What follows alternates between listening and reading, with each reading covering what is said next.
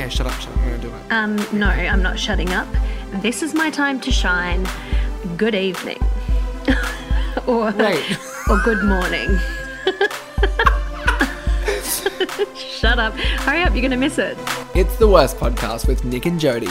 A podcast where we unpack some of the worst things that have happened to us, our pals, and complete strangers. But before we dive in, we'd like to introduce ourselves. Hello, hello, hello. I am Jody Langford, aka Bo Burnout.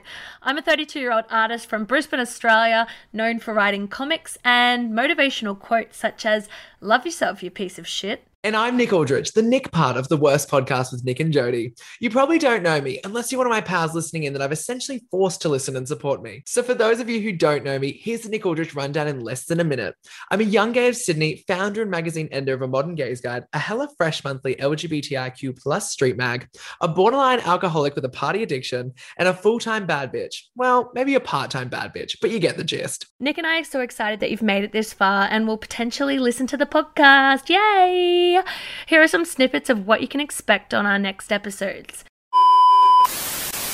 Okay, I'm starting with a favorite here that a girl has sent in to Instagram. She wrote, "He shelved my prescription meds in front of me." Can you imagine the continuous punching of this wall and the cockroach is outsmarting you? Like the cockroach is running around the wall. You just keep punching it and then your hands are bleeding.